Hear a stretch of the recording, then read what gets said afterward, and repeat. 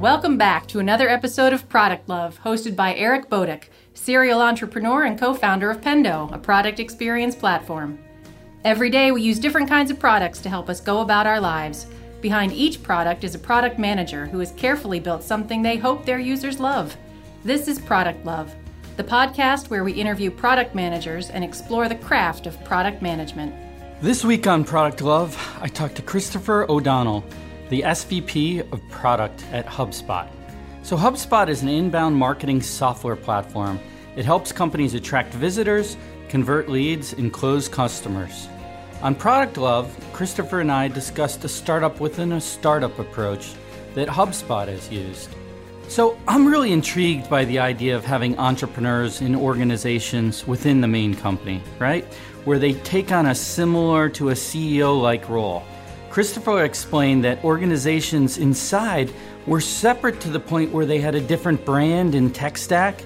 These small startups moved quickly enough to be practically building features while they're on the phone with customers. This speed naturally led to a lot of pain around rewriting things as well as incurring a good bit of debt, but ultimately they got to be very innovative and move at the speed they wanted. So this all got me to thinking, should companies be doing this? Would having startups operate within startups change the pace of the organization? Would it help them grow new products into product market fit? Would it help them develop their product teams in different ways as well? Christopher is a big proponent of trying it, and I know several other companies like Wix who have also talked about and done this. I think kicking off a startup within a startup, especially when you're entering new markets and don't want that initial innovation to be overly constrained, right, by your core company metrics, well, that startup within a startup could be something that really could work. What are your thoughts? What's stopping you from trying this? Shoot me a note on how you and your product team work. You can reach me at ebodick on Twitter or ebodick@pendo.io. Thanks. So welcome, lovers of product. Today I'm here with Christopher O'Donnell. Chris, why don't you give us a little bit of your background to kick this off?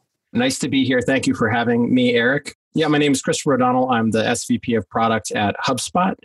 We're a public SaaS company, and we make marketing, sales, and service software sort of collectively we think of as CRM software. My background in particular is actually in music and also in technology, and I found my way from making records to working as a marketer to eventually working in product, and did some startup stuff and then wound up being a part of the HubSpot team about 7.5 years ago. So I've been there for a long time, and I run the product team as of today, which is a great honor, a hard job, and a great opportunity for me to learn. So tell me a little bit about that, why you picked computers and music to study or tech and music to be involved in. You know, a lot of people categorize themselves as right-brained or left-brained.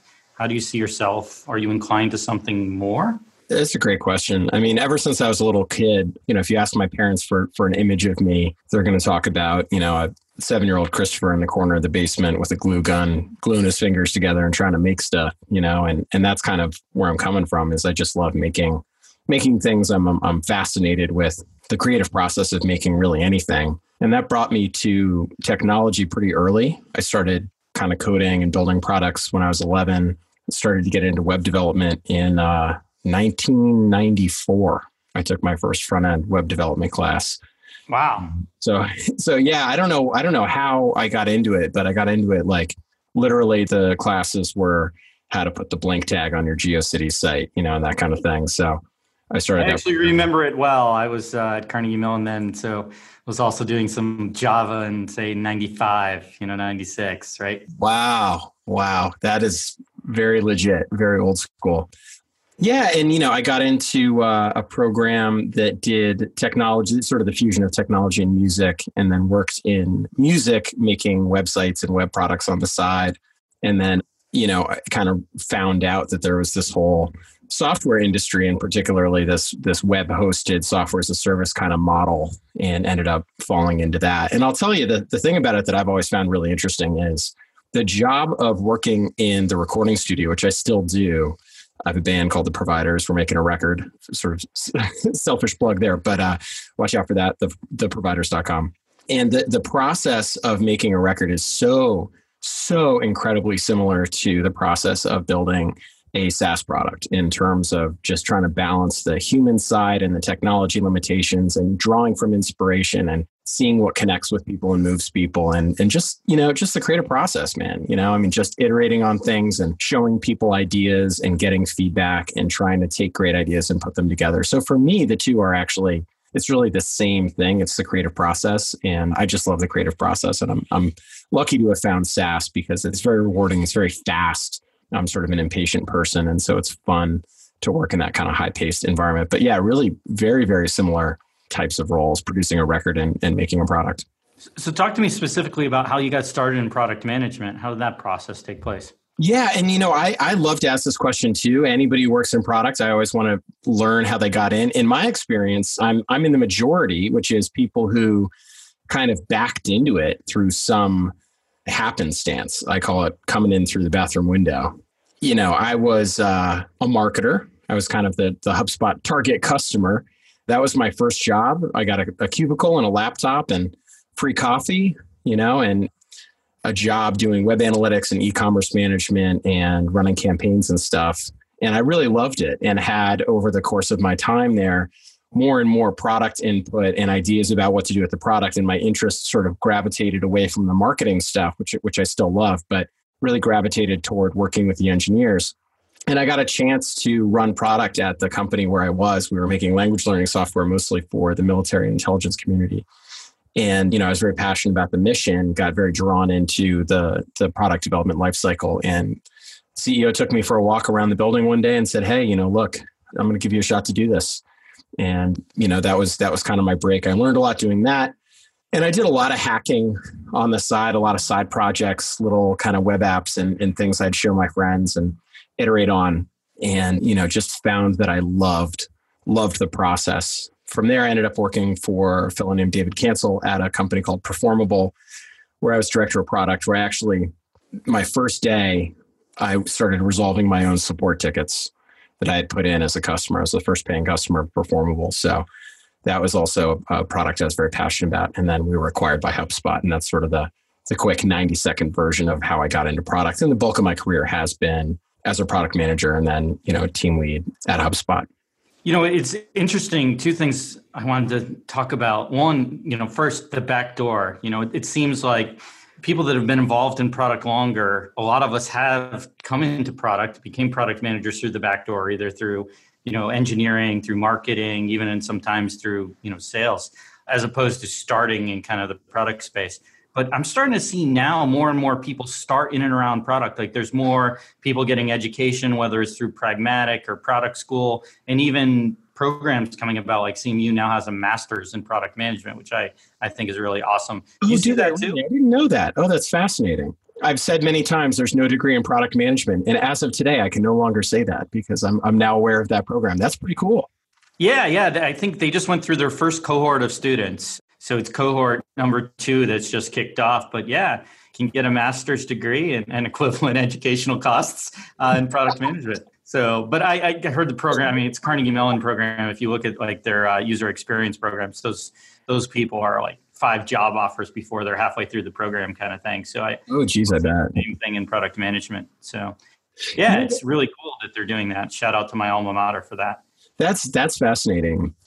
Yeah. I mean, most of the PMs on the HubSpot team have come internally from services or from marketing or from sales or other places within the company.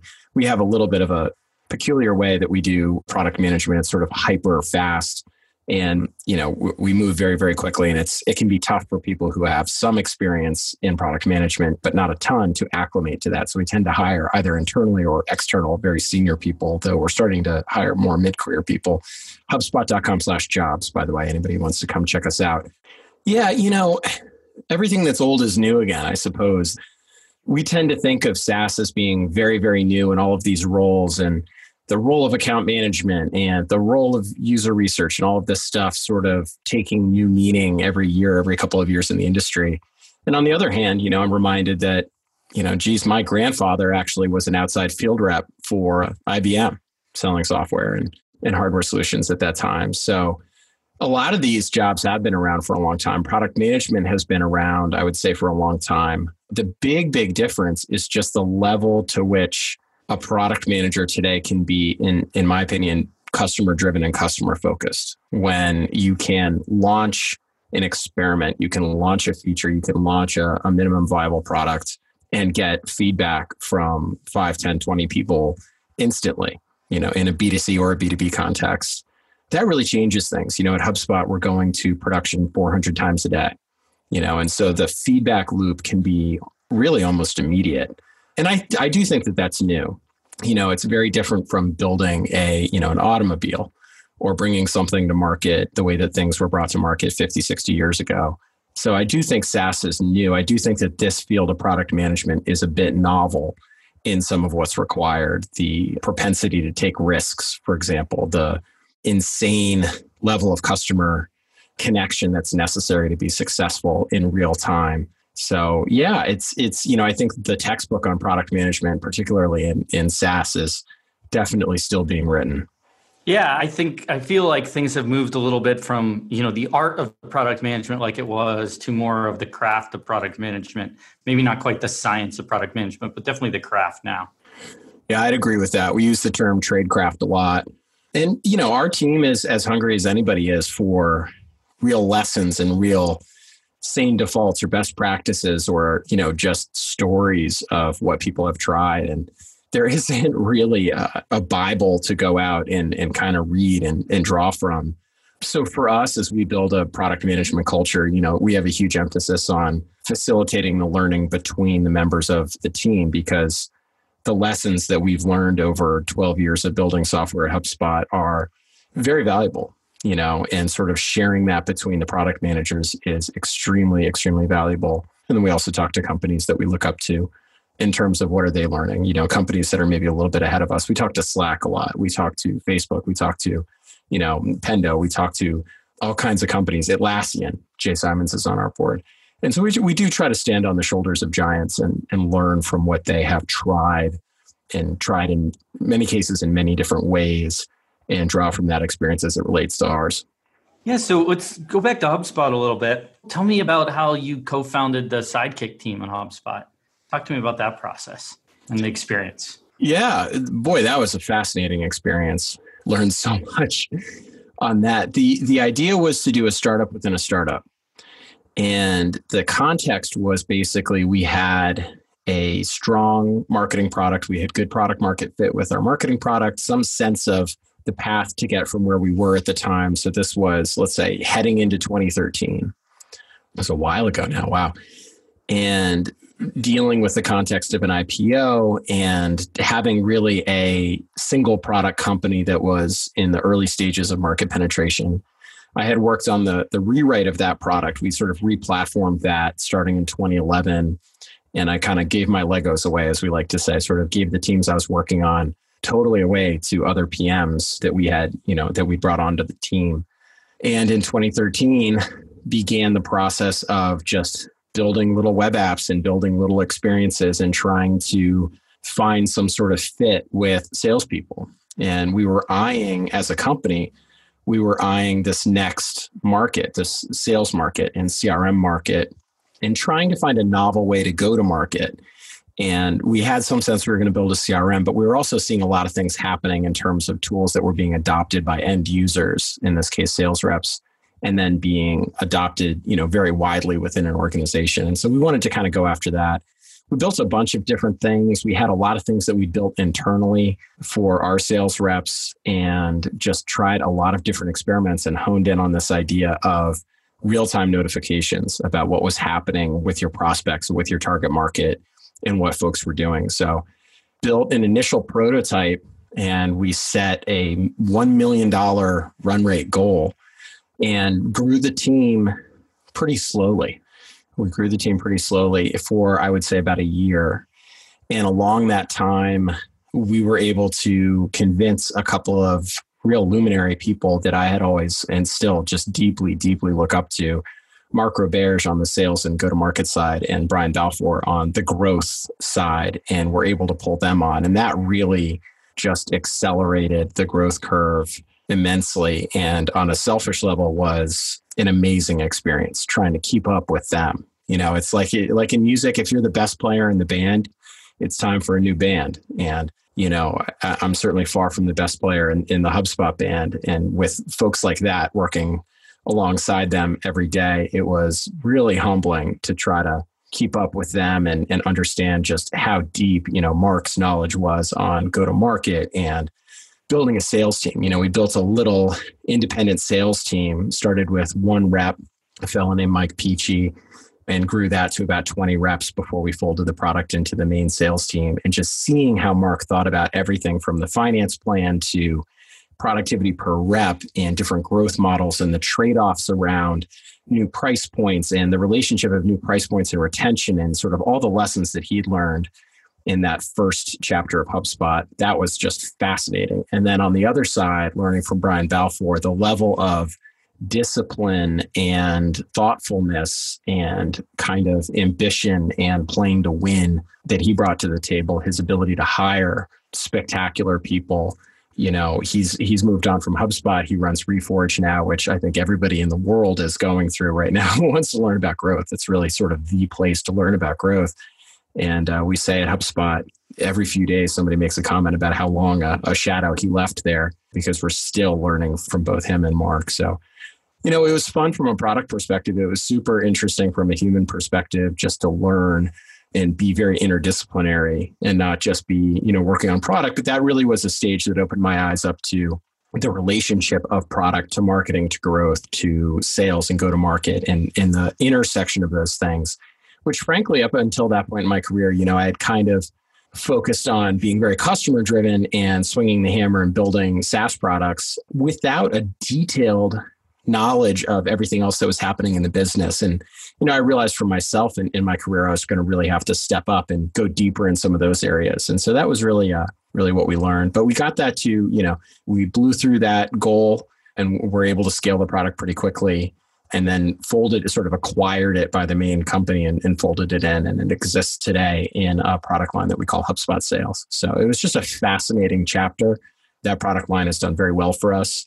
We had a lot of skin knees along the way in terms of, product and trying different things with the messaging and the go-to-market. But, just very thankful for that whole chapter. Yeah, I'm very intrigued by this startup within a startup approach. I know Wix does it a lot, right? Has little entrepreneurs and organizations inside the main company, in essence, with their own CEOs. Is this something you'd recommend? What caveats would you put on it for other startups to look at? Tell me a little bit about it.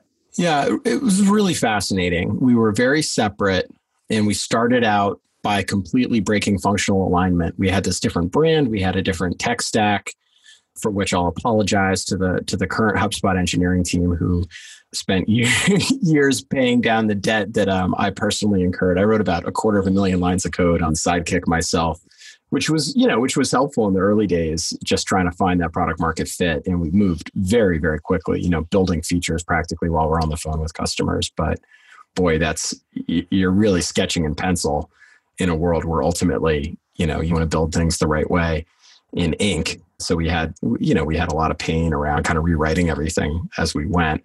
So there is a lot of pain. You incur an enormous amount of debt by doing that, by breaking off and breaking this functional alignment. And then over time, we took each of these practices, each of these departments, and we moved back to functional alignment. The first one to move back to functional alignment was engineering, because I wasn't a very good engineering manager, and so in the early days, I was doing the engineering, which as I say, had its pluses and minuses. And, and then managing, we did a couple of small acqui-hires and built a really, really cool sort of charming team of interesting characters from all over. And there were 5 or 6 of us working on this product, and really cool culture. We had the hoodies with the Sidekick logo on it and all that. But being separate from the company meant that the resources were limited, and people were kind of looking at you a little bit out of the corner of their eye, as opposed to really thinking about how it fits into the core mission, And so that's the challenge, is that the benefit is you get this protection to try things, to fail, to iterate insanely quickly. We did not have, the executive team evaluating our unit economics every week and every month the way that we would in the core business. And that really was great. It was a lot of fun. We moved very, very quickly. We were innovative, and then, we did align the engineering teams. And then we did align the product management teams. And then we aligned the marketing teams. And then we aligned the services teams. Then we aligned the sales teams. That whole process took about 3 years. And so Clay Christensen has great commentary on this, better commentary than I can offer. There are a few ways to get kind of rapid innovation curves as your product model matures. And acquisition is one. A lot of companies in our position have really grown their product line through acquisition. We really haven't. We've grown the team a bit through acquisition. We've rewritten everything that we've acquired or sunset it or some combination of the two. And so we're a little bit, I would say, unique in that regard. Sort of in our context, the really common thing to do would be to grow by acquiring. And I think we learned enough from that skunkworks startup within a startup entrepreneurial environment to get to a point where we feel like we can be as innovative on our core teams, and we learned what types of protection we needed for a team and what types of protection were counterproductive. So for example, not having a published goal that pins you into a certain approach that's communicated to the entire company and not being touted as a major priority actually has some real advantages in terms of the agility of working with customers and pivoting and going in different directions until you find the thing to double down on. On the flip side, however, there's really for us nothing to be gained by not standing on the shoulders of everything that we've built in terms of management and career path and recruiting for the product builders. So I would say it's really worth a shot, particularly the bigger you get, it's worth doing. It has a lot of downsides. And my only advice really is be aggressive about pulling it back in to the main machine when it's really starting to work. Got it. So you're a proponent of trying it at different startups. And, you mentioned as you get bigger, at what size or what point do you think it makes sense? I mean, obviously, if you're a 4-person company, you are a startup. You don't need a startup within that startup for 8 or 12 even. At what point do you think it makes sense? Or maybe employee number isn't the right metric. Maybe it's some other metric.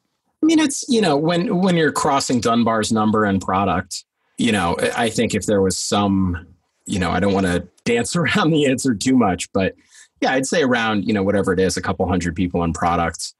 Or however you sort of look at the geometric scale and the point at which you start to not be sitting next to everybody, it potentially can be useful. But the way that I look at any process or any kind of team decision like that or operating system level decision like that is, you have lots of options. The options are fairly well documented out there, whether it's process, whether it's team structure, whether it's team ratios and culture and so forth. And you just kind of want to match those with the problems that you have as a business. Scrum, for example, is very popular. And we sort of have this reputation at HubSpot of being anti-Scrum, which I think overall is fair. We're not a Scrum shop and we don't run any one particular rigid process. We have the discipline that we follow and SLAs and launch points and a monthly demo.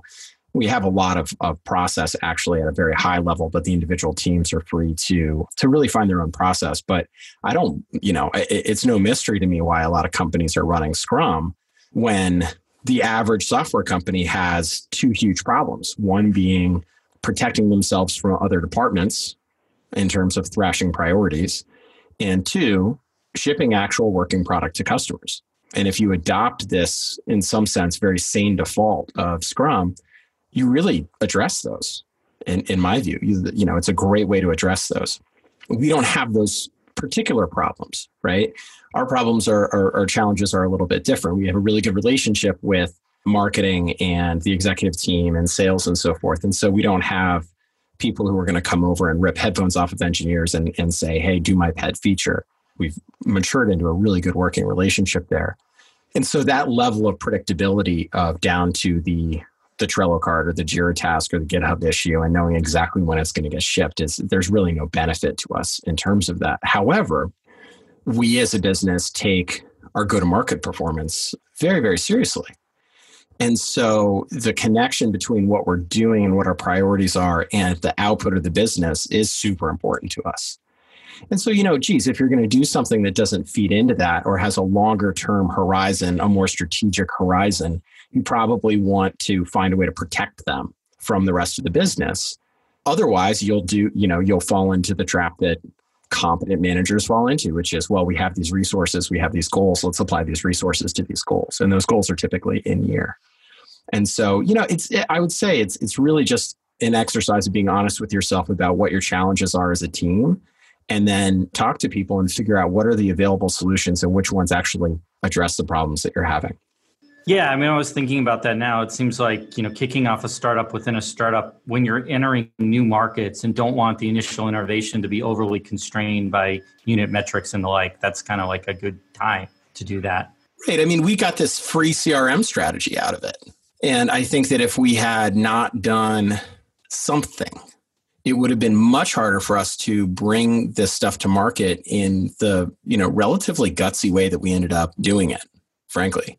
And we would have built a few CRM SKUs and given them to sales and had sales sell them. And, the feedback cycle would have suffered early on. And, you get very eager to sell things and, all this stuff kind of happens. And we had some protection there. And that gave the company, frankly, time to look at the market, really understand the market as we learned from customers and brought that to the executive team and tried a lot of different things. The company said, boy, there's an opportunity here that maybe hadn't occurred to us. And so what we're going to do is we're going to take this thing that we could very easily monetize and we're going to give it away, and adopt a slightly, not slightly, actually a very significantly different go-to-market approach there. And, that's a core thing for us now in terms of our mission and our strategy and one we feel really good about. So let's talk a little bit about product management culture, right? Take me through how you approach building out a product management culture. Yeah, the reality of our culture is the best thing about it is that the teams have a true large degree of autonomy. That is the hallmark of our structure, of our culture, of our operating system. And the hardest thing about it is that the teams have a very large amount of autonomy, and it's people like that autonomy, love it actually. And it's a huge part of the reason that we walk through the door to work on Monday morning excited. And it's also the most frustrating thing, as we talk to our own team about their pain points, cross-team collaboration ends up being perennially, and we're getting better at it, but for some time has been a big challenge for us. And so I think that's kind of the core of the culture. And then from there, you can expand upon it and start to look at things like, get stuff done, the GSD aspect of our culture, and thinking like an owner and putting customers first and all of our product values, which we do articulate explicitly and share with the team, share with the company. These are the things that we value. We value lifting each other up. We value, as I said, acting like an owner, and really taking problems into your own stead to solve, when you see them. But all of those things really add up to this idea that we want to build a culture where the people who have the power to actually do things are the people who are talking to customers, and we're eliminating as much kind of BS and as much red tape as possible so that we can go as quickly as possible and in the best direction. So, when you think about product principles, is that how you describe yours? Autonomy, customer first, get stuff done? Yeah, I think we have, I could pull up the list here. We have, a dozen or 24 of these product principles. The first one, the most important one, is that customers come first. And that's hard. That's a hard one to live up to. And it's a huge part of our 2019 roadmap. We have a bunch of planning around that theme and really putting customers first.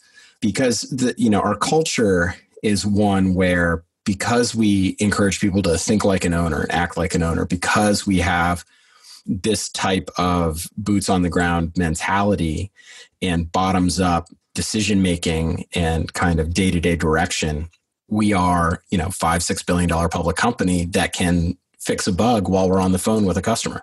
That's pretty cool. One of the questions I like to ask companies when I'm trying to understand about their product process is, look, here in your product, if there were a typo there, walk me through everything that you would do to fix that. Would you file a ticket here? Would it get planned? How does your build and deploy work? QA, acceptance testing, ungating, and, sort of feature management, all of this kind of stuff. How would you do it? And you'd be surprised, potentially, maybe you wouldn't, but I'm surprised often to see teams of 3, 4, 5 engineers that would take a week to fix a typo. And so we pass the typo test very well still to this day, and we are able to move incredibly quickly, and the values really outline everything that's necessary around that to really do that in a successful way. So anything you'd add? I mean, product principles is a lot of the philosophy on how the best product teams work. What else would you add to that as far as your philosophy on how best product teams work? Well, a lot of it comes down to, a lot of the questions that we get come down to the tradecraft and the kind of career progression of product management. One really useful lens of many to kind of tackle that problem is looking at the diversity of your experience and the predictability of your results. And that applies to culture too. Is your culture one where people are gaining a diversity of experience and people are delivering more predictable results? And I don't mean predictable results like, better estimating backlogs and stuff like that. I mean, are people learning, for example, as they go from APM to PM to, leading a team of product managers, are they learning, for example, the importance of keeping design ahead of engineering and how critical the user experience process is, how critical it is for that to be proactive? Are they learning how to build relationships with engineering and engineering leadership? Do they understand how to come into the executive team context and answer questions and talk about the mission in a very transparent, non-defensive way? Those are critical to the culture and help us invest more and more around particular initiatives. So talk to me about, you mentioned initiatives, other things. Tell me about a product problem you're really excited about today. This one is a really interesting one.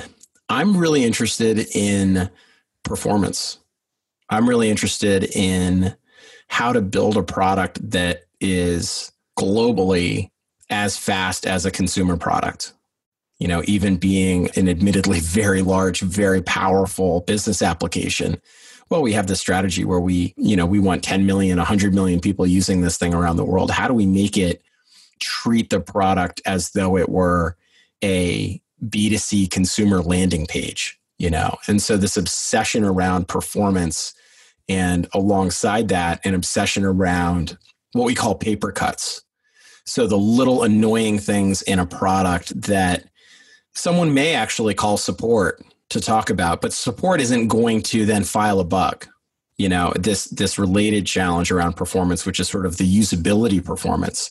And we measure both, right? We can measure median load times, we can measure system usability score, and we can measure the tickets we're getting that we think that we could have avoided with, a more finely tuned, a more customer driven user experience approach.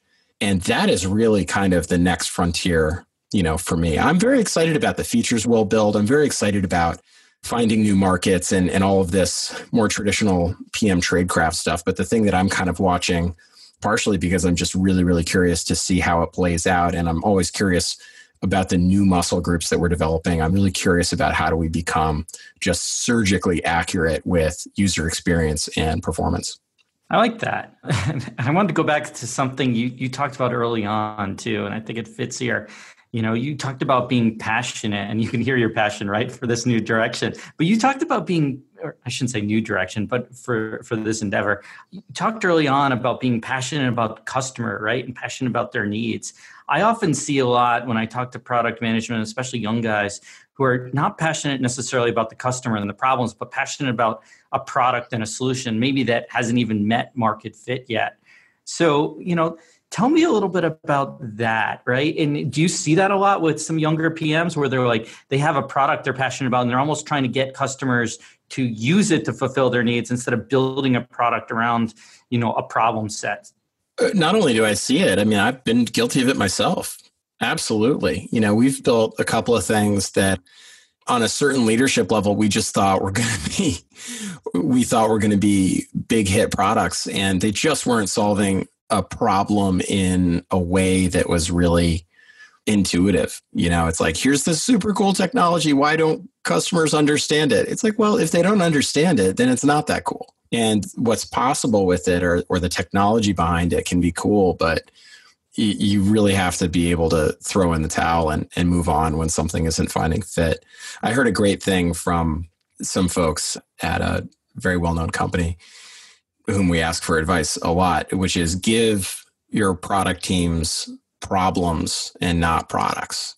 Yeah, absolutely. I love that. I heard like product managers should fall in love with the problem, not with the product. There was a time when we saw some really interesting things happening in the market and started kind of chasing use cases, chasing, kind of applications of technology based on a perception of their fit in the market. And we found nothing there. And it was one of those moments where it's the one-on-one with the product manager is you have to turn around, walk out of this meeting and go tell your tech lead we're shutting this whole thing down. It was one of those moments of which I've had in my career, but that I can count on one hand where it's that stark of we gave it the college try and this ain't the thing.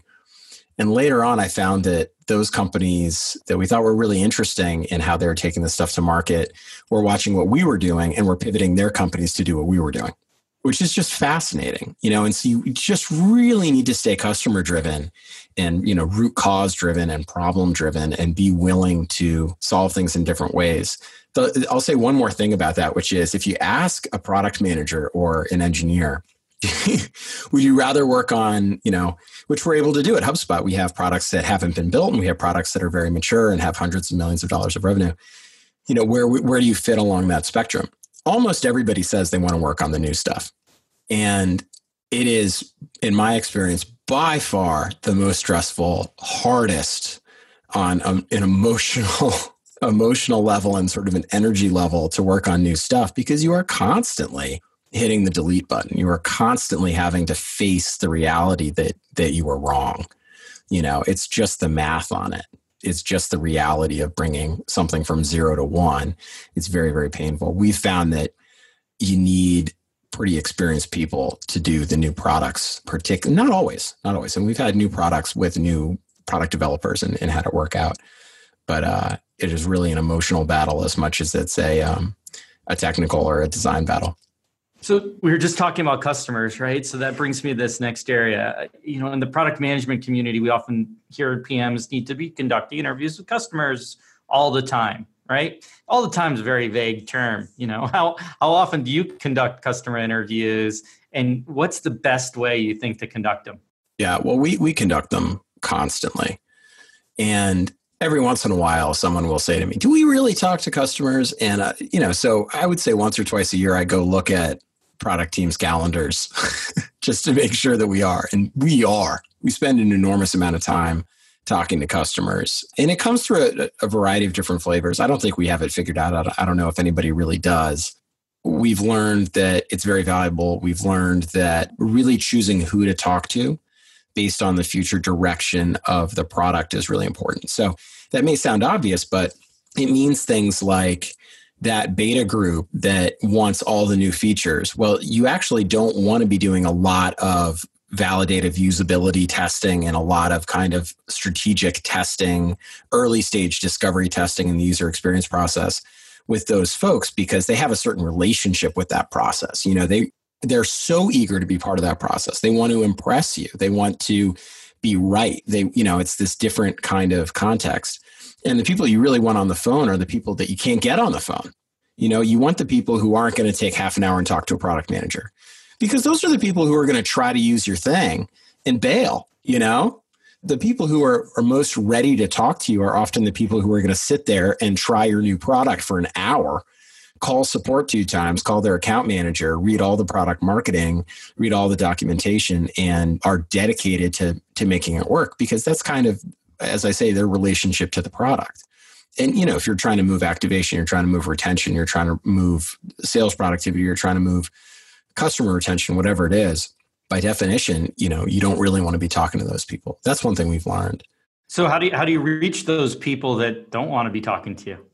Yeah, I think it's hard. Frankly, since you mentioned that, I'll share transparently. One of the biggest challenges that we have, and this sounds silly, but one of the biggest challenges we have with talking to customers and doing the deep kind of user research we want to do is the logistics of it. Finding those people, connecting with them, getting them to actually show up to the meetings. And so we do Amazon gift cards and we do all that kind of stuff and make a big investment in getting those people on the phone. But it is persistence. It's casting an appropriately wide net and also just targeting the folks that you really want. So our PMs will want to validate something or discover something before building a product. By the way, that's another thing we've learned is don't just build something and then do usability testing. Move that user research process with dedicated user research professionals early. And yeah, it's the same thing we learned with design. Don't build a product and then give it to a designer to make it pretty.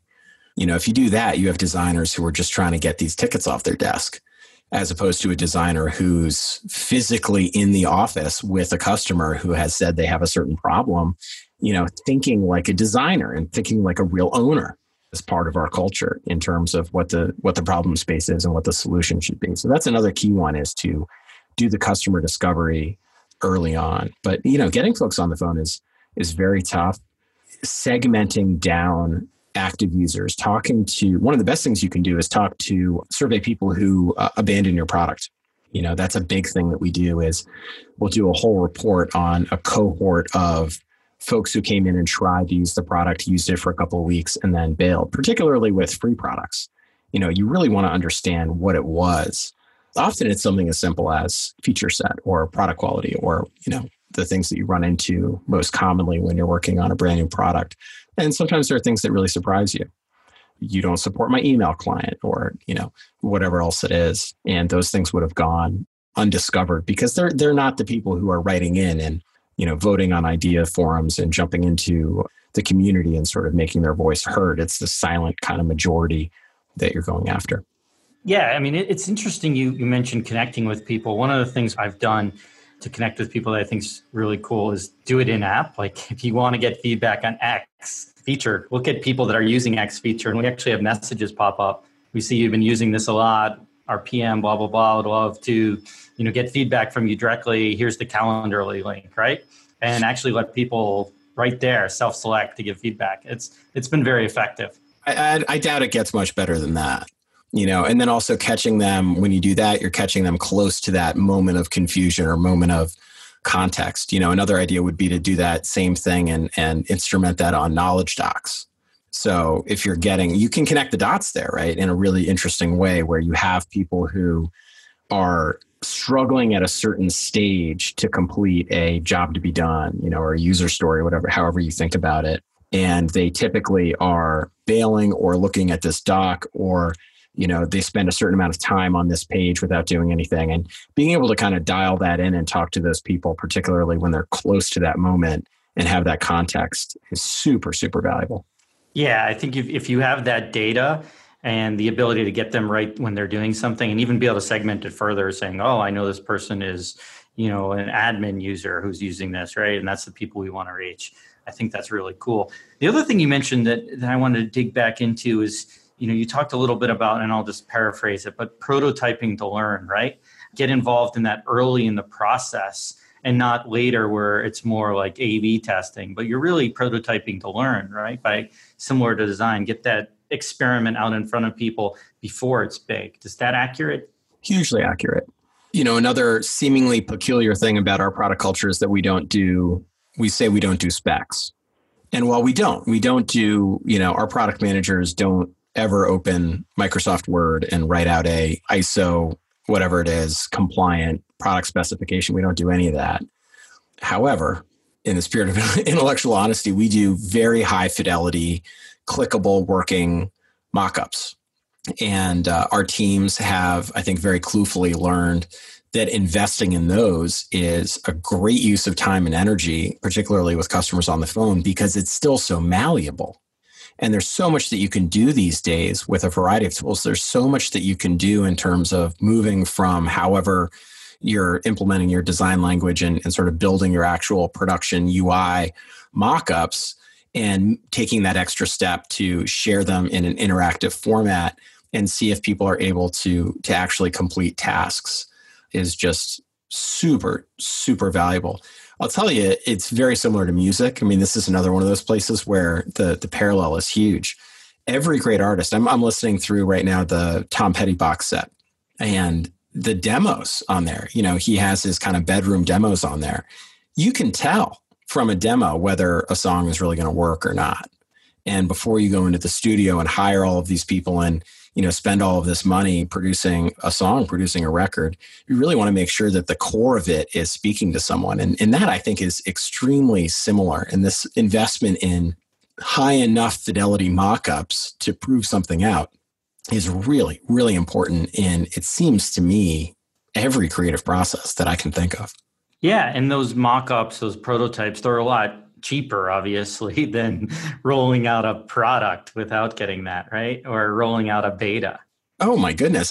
As I say, I'm fascinated by how stuff gets made. I want to learn more about architecture, for example, but even just from the cheap seats, you can see that world is totally different in a day and age when you can not just draw something, not just create blueprints, but do a full CAD high fidelity rendered version of this thing you want to build, and then go walk around inside it and ask people what they think, and, what's the impact, and what's the, and how do the materials interact with the elements and all this kind of stuff. And I think that all of these creative professions that we're in share that in common, that technology really needs to be looked to early in the process at a fairly high fidelity level to just try things out. There's just no excuse. Whereas in the past, for all of these things, whether it was software or music architecture, anything else, you used to have to just commit to these decisions much earlier and live with the consequences. Yeah, I love that. And in fact, it's funny. I have a similar interest in understanding more about the architecture side of things, right? That business, so to speak. I have a lot of interest in that. I actually played with, when I was laying out my basement, I found a tool that would let you put furniture in and actually feel like you're walking through it, right? So I'm literally doing that right now for the basement, literally doing the same thing. Yeah, it was the greatest thing. Greatest experience. And I'm muddling through just trying to figure out how to do it. And I don't know the workflow, and I don't know the tools and the keyboard shortcuts. And it's totally defeating, but also very fun. Yeah. Yeah, I totally loved it. I greatly enjoyed that process. It was a blast. And I went through 3 different designs before I settled on a layout, because I had, in essence, a big open space for a basement. So it was walls and everything. And that worked out. And you had to, what was it like learning the software? What did you use? What software did you use? I'll have to look up the software. I'll send it to you offline here. But I'm curious how you went I'll have to plug it into the podcast too. It was an old version of a software. In the new version, I don't like nearly as much, but it was on my iPad. I did it all on my iPad. No kidding.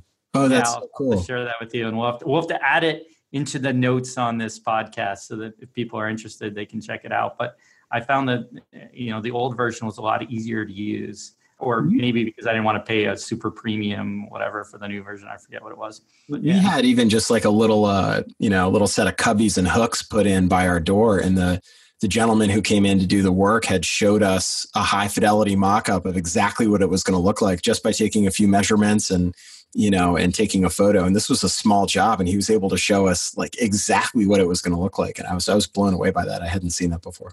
Totally awesome. So one of the things, going back to something else you said, hinted at really early on, is I think you guys deploy a lot. I would guess probably continuous deployment, right? How do you ship a lot without disturbing customers? Now, this has come up a lot when I speak at different conferences. Questions I often get is okay, if we're rolling out things quickly, how do we educate customers? How do we do this in a way that doesn't disturb their established workflows? Boy, it's hard. Just this morning, I'm coming into my office here to have this conversation with you, having had coffee with a friend of mine who was complaining about the parking app that we use around Cambridge and Somerville to pay for your meter. And they had done an update to the app. And my friend was so frustrated. This has ruined his day that they changed the app a whole bunch. And to his mind, what on earth was wrong with this thing before? And then on the flip side, you have customer feedback. When you're moving this quickly, you have piles of customer feedback that say, one of the reasons we love you is that you act on our feedback. You listen to us. You have accountability for our ideas and where they are in your roadmap and your process. And I see things come to life. And we had a customer come to our company meeting, and her comment was, It's getting to the point now where before she writes something to the ideas forum, she waits a couple of weeks, and 9 times out of 10, it just shows up without her having to write in. And so that's an amazing, powerful, delightful experience. It's very hard for competitive apps to compete with that. Frankly, I would not want to compete with HubSpot because of that ability to move extremely, extremely quickly. On the other hand, though, you have that downside. You have the, moving people's cheese, as they say, and it's extremely hard for people. So it's a huge balance, a huge, huge balance. It's very hard to know whether you've struck that balance because you always get feedback on both sides of it. It's very difficult to know whether you should slow down or speed up and kind of dial that in. In the short term, for us, we'll see NPS, we'll see some of these other indicators move in a positive direction when we slow down. But of course, if you slowed down and just stayed forever, then eventually everybody would leave. And so how do you kind of find that balance? Well, there are tools, there are techniques here. I mean, the first thing to realize is going to production 400 times a day does not mean making 400 changes that affect customers. The vast majority of that has no visible impact on the product whatsoever and is, behind the scenes bug fixing and paying off technical debt and, refactoring code and doing operational stuff. For the customer facing stuff, just because you go to production doesn't mean that you have to go to production for everybody. And that's really the critical aspect there, is giving the product teams control to launch something to one customer. And one of the things that we've found is that you can get most of the value of the feedback with just, 5 or 10 customers that you show something to who are really going to give you the honest feedback, kind of like we were talking about before. And so you don't necessarily need to take a change and kind of paper cut it to the max, rolling it out in certain ways. And then there are other times when the answer is just patience. So we had to do what I would imagine is the scariest thing, the single scariest thing to do at HubSpot in the product, single scariest thing, is to completely change the navigation. Yeah, I was going to mention that is a lot of the feature ads are things that are like, oh, there's now this column you can sort by, that's okay. Or you can now sort a column where you couldn't before. All that stuff's relatively easy for customers to adopt. But user interface in particular has to be the big thing that you have to be concerned about, like changing the way their flow, where things are. Yeah, you're totally right. I mean, when you add power and you're not moving things, subtracting things, killing things, redesigning things, when you're just adding power to the system, what we see is there is a cost to it in terms of ease of use. And so when we do product NPS, you're going to see we look at the top reasons people are promoters and the top reasons people are detractors. And the 2 top reasons people are promoters are the same as the top 2 reasons people are detractors. And that is ease of use and breadth of functionality. And what happens over time is as you tackle one, you take a hit on the other. And so as you tackle feature breadth, you take a hit on usability. And there are things you can do there and hide things behind sort of progressive disclosure patterns. And, there are books, really great books written about this in the UX field. There are things that you can do, but that's the general tension. Where it gets really hard is when you start changing, manipulating what we think of as core transactional flows. Like, how do I get to send an email? How do I get to this report that I need to show my boss?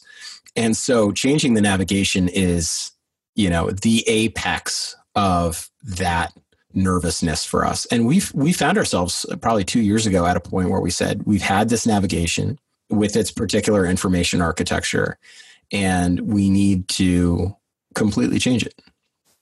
And that's one where it hits my desk that we're going to do that. And I'm like, oh boy, and Brian, our CEO, finds out about it and he says, oh boy, don't mess this one up, guys. And so that's not something you're going to do lightly. We did over a year of research. We did the better part of 100 detailed customer calls. We did everything you can imagine, anything in Peter Morville's Polar Bear book on information architecture, card sorting, and the different types of card sorting, and just everything until we had an approach that we were ready to commit to. And then we took another year building it and rolling it out. We just completed it. And we kudos to the team who did it. we completed that rollout to all of our 50,000 plus customers and all the free users with basically no support tickets. I mean, that's awesome. And so that kind of change management, in addition to being patient, you have to be very, very thoughtful about. Essentially, the thing we've learned is, like everything else in life, it's about power and about control. And if things are happening to people that feel as though they're out of their control and they feel powerless, it's one of the worst feelings that you can have as a human. So here we are and we're shipping and we look at a design and we think it's good and we can take it to production and we can give it to these people and those people. And we have the power to do that. And when we do that and people feel like it's happening to them, it's, the hormones that happen to that person sitting on the other end of the software. I mean, it can ruin someone's day, as I learned this morning with my friend having coffee. I mean, it's ruined his day. And it can be actually very difficult to recover from emotionally. So it's a huge, huge deal. But you can give people the control. You can show people that there is a new navigation and allow them to opt into it. You can give them the control to decide who at their company has that navigation. When people have that navigation change for them, you can show the face and the name of the person who decided to change it for them in a way to contact them. And it's this type of recourse, this type of control, and just giving it back to people, even though ultimately we're changing the nav. We have to do that. We have code of this old nav. That code needs to go away. We need to get 100% of people on this new nav. It's super, super scary. We can go slow. But the really, really critical thing is the human experience and making sure that people feel that they still have control. Yeah. Any other tips on educating those users about it? Yeah. I think that there are amazing tools out there now where bringing people through tours, allowing people to give feedback in real time when there are changes, in-app notifications. There's great stuff out there, Pendo included. And using something like that is, it's really foolish not to at this point. Users expect it. They're very used to it. They're very accustomed to it. You need to be careful not to overuse it. And you need to be thoughtful about the size of your changes and when it's really appropriate to ask for feedback and be targeted, like you're saying, and really use targeting and segmentation to your advantage as you roll things out. But it's a massive part of what we rely on. And, every modern SaaS shop, to say the least, is relying on those kinds of tools. I like it. One thing you talked a lot about in your last couple of answers was NPS. So tell me a little bit about that. What are your thoughts on NPS? NPS, man. It's the best thing and the worst thing about my life. In a lot of ways, it's really valuable, really humbling. It does tie to business outcomes and is very, very hard to move at the same time. You have headwinds, tailwinds. It's just the final frontier, I think, in product development is wrapping your arms around NPS and being able to take action on it. We have Jill Ward has joined our board at HubSpot. She is, in addition to being just brilliant and the coolest, nicest person I think I've ever worked with. She's just awesome. I'm not just trying to shine her shoes. I think anybody who's worked with her is going to be nodding their head off at this point in the episode, but she's the best. And one of the big breakthroughs as she was training us on everything she learned relying on NPS at Intuit, which is, a famous story. You hear about NPS and software and you hear about Intuit and everything that she and that crew kind of pioneered. This was the Yoda moment for me. She said, NPS gives you the who and not the what.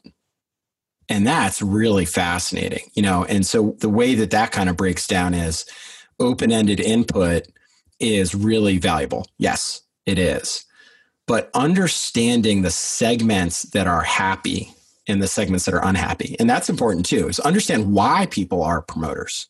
What got them there? Don't just look at the holes you got to dig out of, but look at your wins and understand why people are loving your product and understand the classes of people that are unhappy with your product. And so that's for us, really our NPS process is, okay, well, we know that marketers who were originally involved in all of the sales process for HubSpot are incredibly happy with HubSpot for very long periods of time at very, very high rates.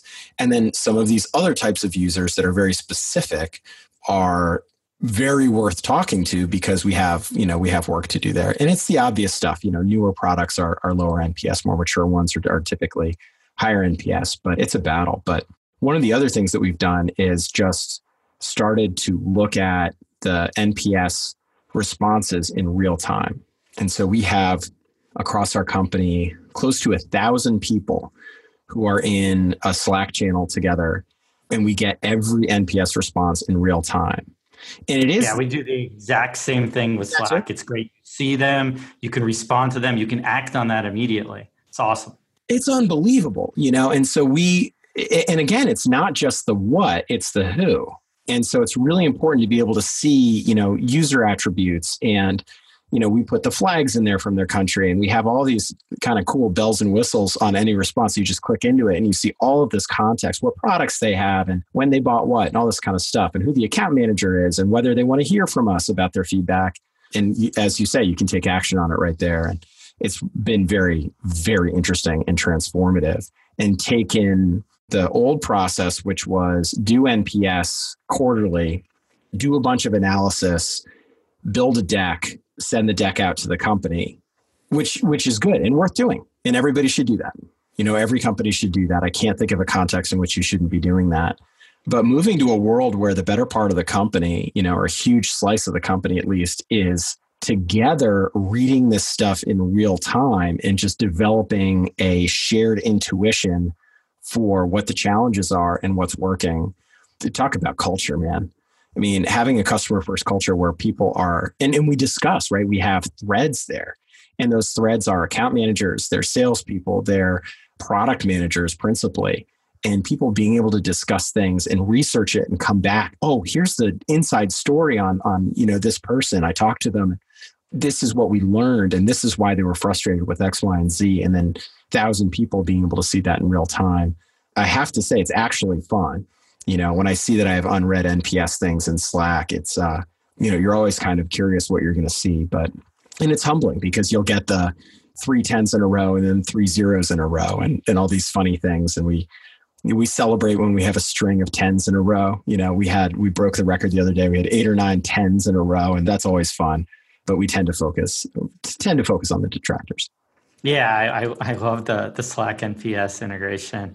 The other thing which I'm passionate about these days that I love is being able to look at promoters and detractors by usage. So looking at it and saying, like, what parts of my product are my promoters using versus my detractors, and then slicing that by segment, like, oh, show me these types of users. And there's really cool things you can do with data. It's awesome. So that's been my newest obsession. Well, and our RPMs along those lines, RPMs are insatiable with their thirst for, give me NPS on just my app, give me NPS on just this feature. And, at a certain point you run out of data and there's only a certain level of granularity that you can get to, but you can tell that it's working in the culture because people are pulling, right? We used to have to push this data to people. And when you give it to folks in a way that's really consumable and I would say bordering on fun, it's not quite fun, but it's as close to fun as it gets for the humblingness of that kind of feedback when you're asking for it. When you see people just always wanting more, then you're onto something. Yeah, absolutely. And I love how you guys look at NPS via, categories like ease of use and breadth of functionality.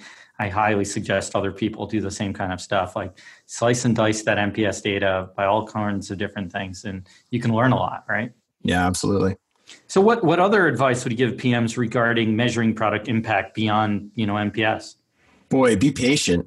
I mean, that's the first one. As I say, so much of this trade is ultimately, it's a battle with ourselves in a certain sense. I think the biggest problems that I see PMs having is just how hard it is to develop confidence, and how to develop a sense of confidence that is still open and humble. Because essentially the job is to, as far as we're concerned, and I'm concerned, the job is to keep creative makers, in this case, technical, creative makers, engineers, excited, and to keep them excited because they feel as though their work is directly connected to some sort of human impact. That's the great thing about working with engineers is that they're primarily motivated by solving real problems. That's the biggest thing. I mean, it's not about another dollar. It's not about all of these other kind of extrinsic rewards. Especially great engineers, they want to be around other great engineers. They want to feel like they're solving problems that really, really matter. And that's really our job. And with all that said, ultimately, as product folks, we have to gamble. We have to try things. There's only so much we can validate an idea before we really take it into the wild. And, that's my advice for product folks is be somewhere where the folks are going to believe in you. Make sure that you have the data that you need in real time. Make sure you're able to have conversations with customers in real time and give yourself some time. You won't know if you're a good product manager for quite some time, for better or worse. So talk to me about trends in the future. What do you see in the next few years that will affect the craft of product management? It's a great question. We have a product manager who's come up through the ranks pretty quickly, came from support, and was working on just the nature of how he joined the team. He was working on a lot of back-end systems. And I remember I used to have one-on-ones with him, and he would say, well, I'm just worried that not building UI and building customer-facing stuff is going to stunt my career growth, potentially. And I said, boy, that's a fascinating topic, isn't it? If you keep doing what you're doing and you do it as well as we think you can do it, we cannot lose you, And that person ended up moving more and more into the back end and into machine learning and artificial intelligence and data science and working with all of the interdisciplinary experts and subject matter experts that are required to build a machine learning algorithm, an AI brain that really does something for customers. And now he knows more about that than any other PM on the team by a mile. So I think that that's very interesting. We think of a product manager, we have a picture in our head of a product manager, and I think that picture will become only increasingly diverse over time. You need people who are great at early stage products. There's a great article about the pioneer, the settler, and the town planner. You need pioneers, you need settlers, you need town planners.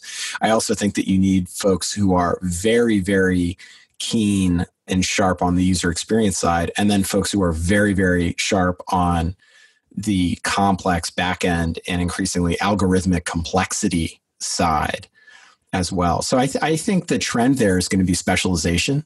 I think we're going to see more and more folks who specialize, people who have a lot of experience building mobile apps, for example. It's just a different context. It's not as though you can take someone who builds web SaaS stuff and drop them into the iOS environment, because it's just a very different context, right? Of how you build, how you take customer feedback and everything like that. So I think that's the big trend that we'll see is specialization. I think the body of knowledge will grow too, and people will come in with some of the trade craft a little bit more familiar to them than perhaps in the last 5 years, where people are coming in and they've really, it's still pretty improvisational. So let's wrap this podcast up with two questions, specific to you. And the first one is, what's your favorite product? My favorite product, man, right now it might be reverb.com. If I can't say a HubSpot product, I'm assuming I can't. Okay. Oh, a HubSpot product, HubSpot CRM. HubSpot CRM is my favorite product. I just think it's the coolest. No one has done, this is something every business needs, and no one has done the Gmail equivalent for CRM. The thing that is free, that really has high product limits to it, that is built so that people will grow up using it and then someday request using it at work when there's a gap or there's a startup or there's a new opportunity to adopt technology. And that product just keeps getting stronger and stronger and stronger. At this point in my life, all my friends are using it, which has its positives and negatives. I get feature requests over text all the time now from people I went to high school with and stuff like that. So that's pretty cool. Yeah, outside of HubSpot, my favorite products are really largely around music and around music production. I think Ableton is a really strong product. And I also am very impressed with Logic. So Apple made this huge investment in their pro audio tool, Logic, and have done a very similar thing in terms of democratizing that. So now if you go buy Logic Pro X, it's $200 and it has what would have been tens of thousands of dollars worth of software in it, even 5 years ago, 10 years ago. So I think that that's a really, really interesting product that's opinionated, that has made a lot of decisions, that has progressive disclosure and, power user feature sets that you can find very easily, but the casual user never has to run into. I think they've done a lot of really nice things there. Awesome. So for a final question, 3 words to describe yourself. 3 words to describe myself: impatient, loyal, and curious. Love it. Well, thanks for your time. Greatly enjoyed this chat. Thanks, Eric. Best of luck with everything. We really look up to you guys, and it's been nice on a personal level. It's been nice to get to know you these last weeks. Absolutely. This has been Product Love. Thank you for tuning into this episode. Check out the rest of our articles and interviews on productcraft.com, an online magazine by and for product people.